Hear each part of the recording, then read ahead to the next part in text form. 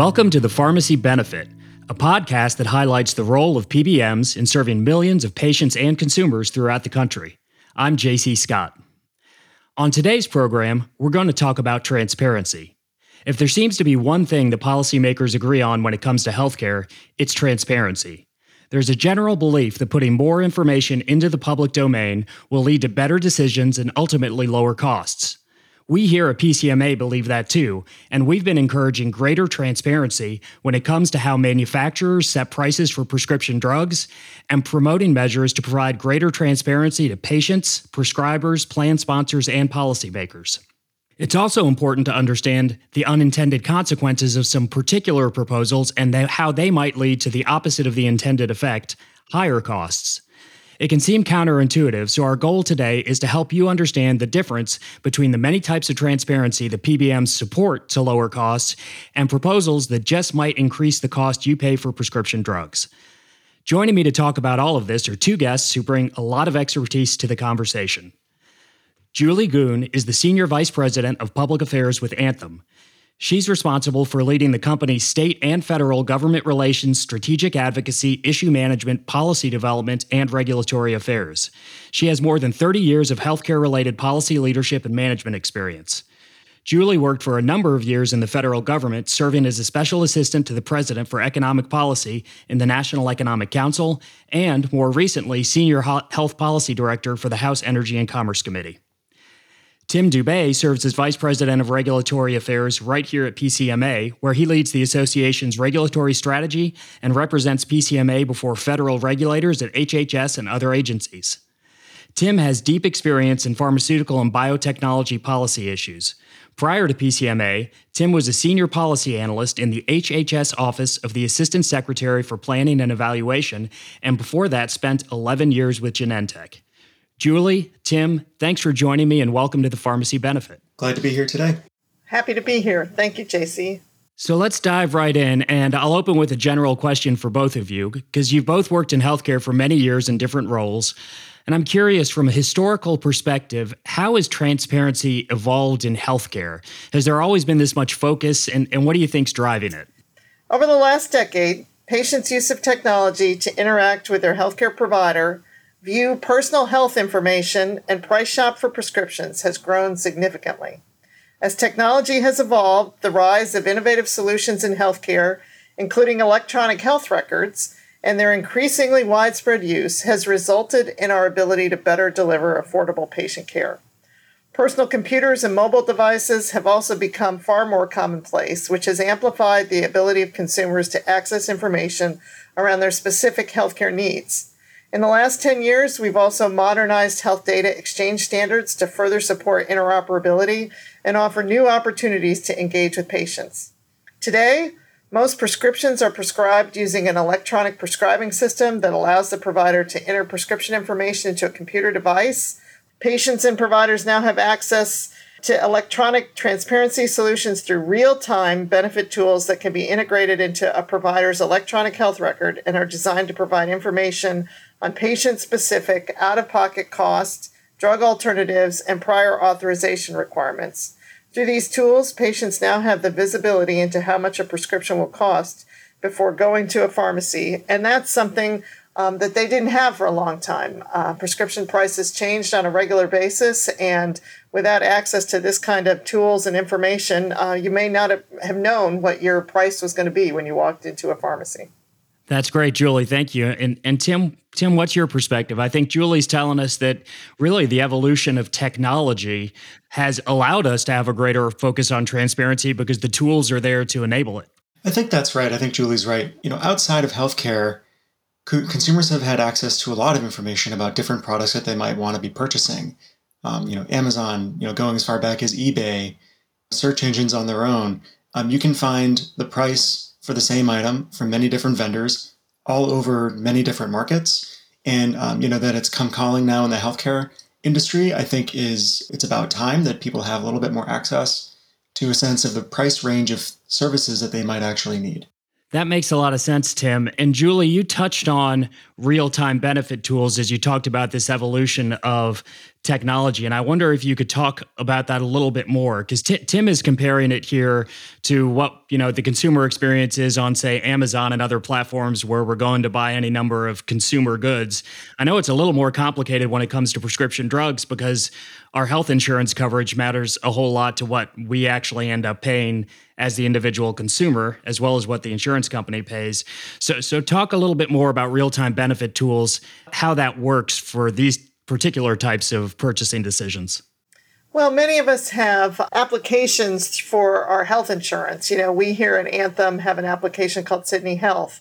And if you go into Sydney Health, you're able to find pharmacies near your location that are in your network, and you're also able to input what kind of prescription you're looking for and what your cost sharing and the price of that prescription will be on a real-time basis. So, you don't have to try and figure out if you need to drive to, this drugstore or that drugstore. You can find out very easily, and generally with geographic filtering, which facilities are closest to your location or whether it is actually more reasonable to go ahead and try and order something by mail for a longer period of time. That sounds like it really empowers the consumer to be able to take some of these cost decisions into their own hands. There's an element here for the doctor too, right? The prescriber, because you talked a lot about electronic health records and how these benefit tools can be used right at that point of prescribing. Sure. Real-time benefit tools are electronic prescription decision support tool that can help patients to directly lower their out-of-pocket costs. But they can also help connect directly with payer and PBM data to present accurate patient-specific drug coverage information in real time. And this allows for providers as well to search and select a drug and dosage that will fit the patient's needs. Then, whether filling prescriptions at their local pharmacy or having their prescriptions delivered to their door, our members can look up the price of a drug and find a preferred pharmacy, compare notes, and keep track of their prescription history, and provide all that information to their provider as well. Let's switch gears, Tim, just a little bit. And we've talked quite a bit about how technology is helping on the consumer side. There's obviously a big part of the equation here when it comes to the entities that are providing coverage in the first place, so plan sponsors. I know that one of the things that PBMs have supported for a long time is providing information to their clients on all contract terms, including how PBMs are paid for their services and negotiated rebates and all of those inputs. Is that something that's now universally done? And what's your perspective on transparency between the PBM providing the service and the clients that they represent? Yeah, that's a good question. As we understand it from among our membership, right, most of our members are providing that level of detail back to their clients and then asking that their clients, the health insurance plan sponsors themselves, pass that kind of information along to their clients, the employers. We think that some of the noise and the friction in this space is that PBMs have they contract on two different sides. First, with the plan sponsor itself, and then also with pharmacies. We're not really talking about pharmacy contract transparency here, but the employer contracts, the insurer contracts. So employers are choosing from among several insurer options for their employees, and they may not have, at the time they're making that decision, full transparency into what the insurer has worked out with the PBM that they've chosen on that point. And so what we're looking for is, being able to pull that information up to the employer so they understand what they're buying when they're buying pharmacy benefits in a pairing with a health insurance issuer and a PBM. They may not have a final choice in what those contract terms are, but at least if they understand where the compensation is coming through and what benefits are being delivered, that would give them a better understanding and more ability to, in the future, purchase healthcare for their employees in the way that they want to. So explain that a little bit more to me, Tim. Where does that choice reside? How important is it that plan sponsors, insurance providers have that degree of choice to determine what level of information that they need and how they want to set up these benefits? Sure. So typically when an employer or an issuer or a benefits consultant that they're working with is going ahead to set up their next year's open enrollment process for employees, they're using a third-party system where they're soliciting requests for proposals. And if they're soliciting health insurance plans, the health insurance plans are then working on their own with one or more PBMs to come up with the pharmacy benefit design as well. So the bids would come in, and by the time the employer sees the final set of bids, they may not see the full array of options that have been presented to either the consultant or to the individual insurer. that their insurers that they're choosing from at that point. PBMs exist because they provide a valuable service in the market, and in providing a valuable service, they're compensated for doing so. And so the contract terms will essentially describe how the PBM is being paid for these services, right? We talk sometimes about spread pricing versus pass-through pricing on contracts. This is different ways that the amount paid to the pharmacy is reflected in the amount paid to the PBM by the insurer. The same thing happens with manufacturer rebates. There's either retained rebates or pass-through rebates. And then, on top of that, there could be additional other administrative or service fees. And, the ultimate purchaser, the employer, knowing exactly how the PBM is being compensated might give them a better sense of the level of value that the PBMs are actually creating on behalf of their employees.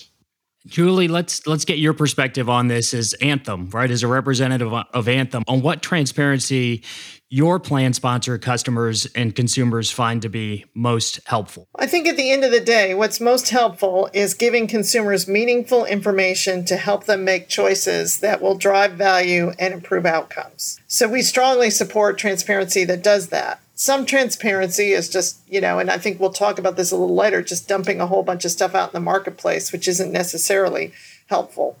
Anthem, as I mentioned before, has developed tools that simplify healthcare and empower consumers with relevant and actionable quality and cost information, while also safeguarding their privacy and security. For example, Anthem Engage, another one of our programs, provides our members with the estimated total cost of likely episodes of care tailored to their specific health benefits. This also allows them to compare their out-of-pocket costs and quality across providers and facilities before they utilize services. As we continue to move forward, it is even more essential that price and quality transparency align with the way care is delivered. This is why we are continually updating and improving our ability to process and share insights with members and providers. Our goal is to reduce complexity and improve the consumer's experience. Thanks, Julie. And you touched on the next theme here for our conversation when you started to distinguish between the kinds of transparency that are actually helpful for plan sponsors and consumers and the other kinds of transparency that might, as I said at the top, have the opposite of the intended effect and actually increase drug costs. One thing that leaps to mind for me is having to publicly reveal specific price concessions that might allow drug makers to realize that, well, gee, maybe we can actually discount less than we've been discounting in these negotiations. So I'd love it if both of you could weigh in on this a little bit and talk about how not all transparency is good, especially for the consumer in the goal of lowering costs. So, Julie, you want to continue on that theme? Sure. As I said, and just to reiterate, PBMs and plans support transparency that can help lower costs and improve the quality of care. So we support transparency that actually does help to empower patients and their physicians. We can go back and talk some more in a couple minutes about more of these drug benefits tools where members and providers can find pharmacies, understand coverage and tiering, find actual prices for prescription drugs, including their applicable cost share. This kind of transparency allows both the patient and his or her prescriber to make informed decisions using both clinical and pricing information. However, as you described, JC, proposals that would require disclosure or visibility into actual negotiated rebates would have an adverse impact and would likely result in an increase in overall drug costs. This view is supported by the Federal Trade Commission, which has studied the issue and found that such kind of disclosure creates a risk for anti-competitive behavior by manufacturers that would increase prices.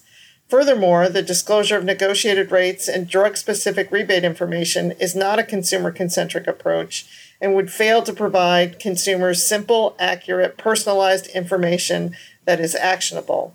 The prior administration finalized the transparency rule with the intention that technology companies would use this information to develop their own apps for consumers. However, any out-of-pocket cost estimates provided through third-party apps would likely be inaccurate and misleading since third-party app developers would not have access to an individual enrollee's benefit information to provide timely, accurate, and personalized cost estimates. So it's really important that the information that you're getting does tie in directly with your own benefit plan so that you know what your cost is going to be, not just generally what the cost is out in the marketplace.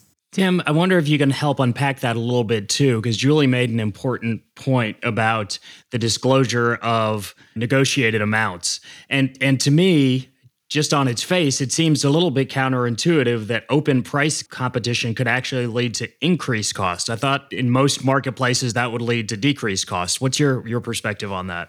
Yeah, that's right. So, as Julie was describing it, transparency in contract terms helps empower employers and individuals purchase healthcare insurance. However, transparency in these final net negotiated costs does not. So the term that economists use for this is tacit collusion. And as Julie referenced, both the Federal Trade Commission and the Congressional Budget Office, they have a sort of a hefty body of literature on this concept, and it really happens in highly concentrated markets like prescription drugs and PBMs, right? So there are few negotiating with few. This really sort of comes to bear. The reason that costs go up when there's tacit collusion, this isn't that drug company A is telling drug company B all of its secrets, right? This is all when the information is out in the open. Drug company A knows drug company B's discount strategy across all plans in this case. And then both companies can look at each other's final results and say, oh, I didn't have to give away that much of a discount to get preferred status, or even just non-preferred status would have been fine.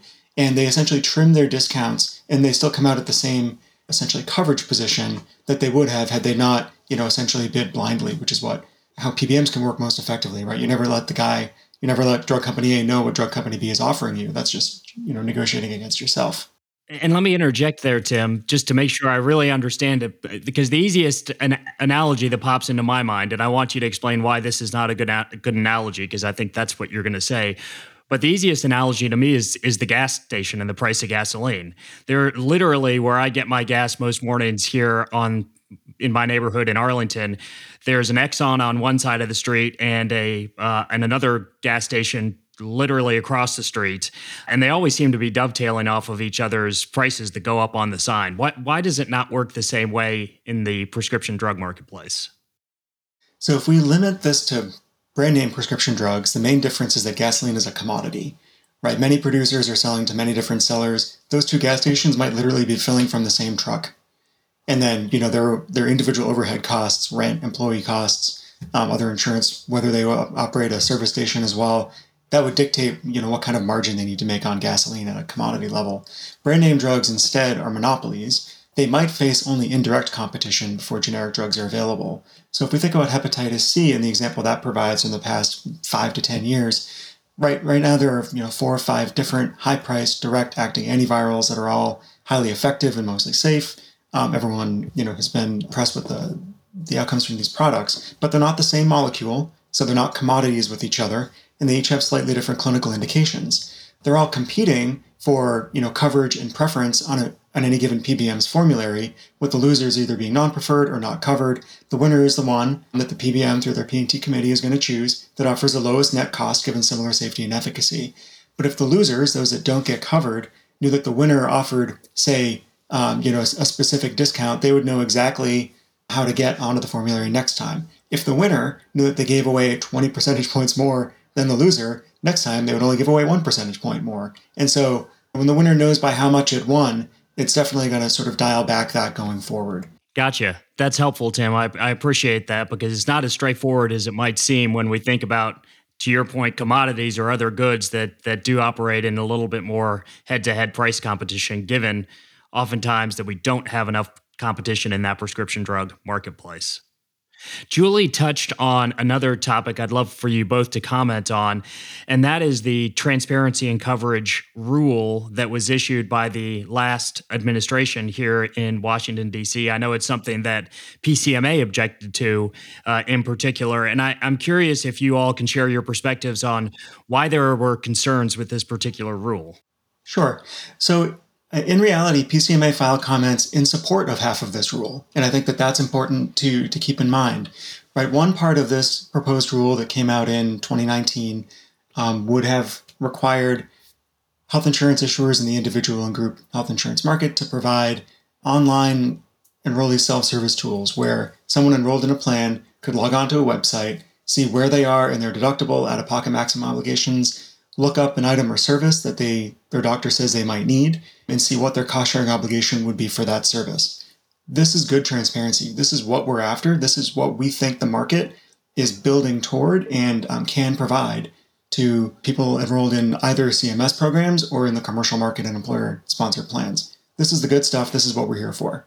The other half of the rule, which we opposed, also required health insurance issuers to post on their own websites what they called machine-readable files that would include the negotiated rates paid to network providers, including pharmacies, for covered services. Our initial opposition to the proposed rule was based upon the fact that these files didn't meet the statutory obligation that they were based on.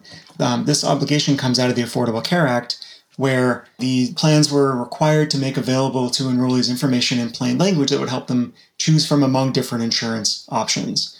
So something that is quote-unquote machine readable is clearly not plain language, because if it takes a machine to read it, then a human probably can't. So that was our initial objection to it.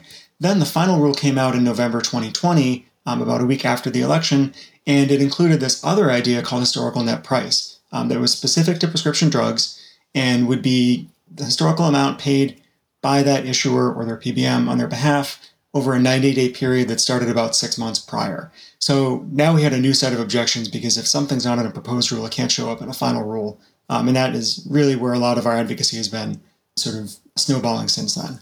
I think that's absolutely right. I think Tim gave you a really good response to that. And I think it's really important in any case when the government tries to put something in a final rule they didn't include in a proposed rule, even if you like it. I mean, that's just not really aligned with the Administrative Procedures Act, and it leaves future rulemaking open to challenge. And so I think it's important to call that kind of thing out. Additionally, I just want to, double down on what Tim said about the issue of disclosure of proprietary information that could lead to tacit collusion among the manufacturers, as well as the requirement that we disclose, very specific drug level rebates. It was not transparency that was going to help the consumer. It might have helped, I don't know, third-party consultants. It might have helped the government potentially, but I don't even know that that's true. I think it would have mostly helped drive up prices, and therefore we were all in the right position in opposing moving forward with that finalized rule.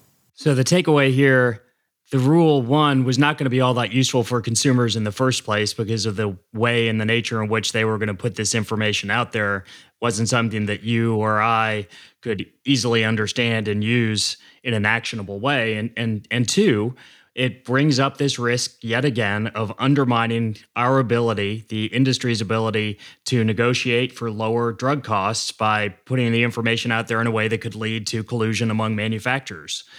So I can understand where the concerns were. Tim and Julie, is it fair to say through the course of this conversation, if there are a couple of takeaways? One is obviously we want to maintain the ability for those who are providing health insurance coverage to have choice in deciding how to set that up and what kind of information they need to set up their benefits. But two, most importantly, is at the center of all this has to be the patient or consumer, and providing transparency that's going to be useful and actionable by them to make decisions about their own individual costs. Is that a fair summation?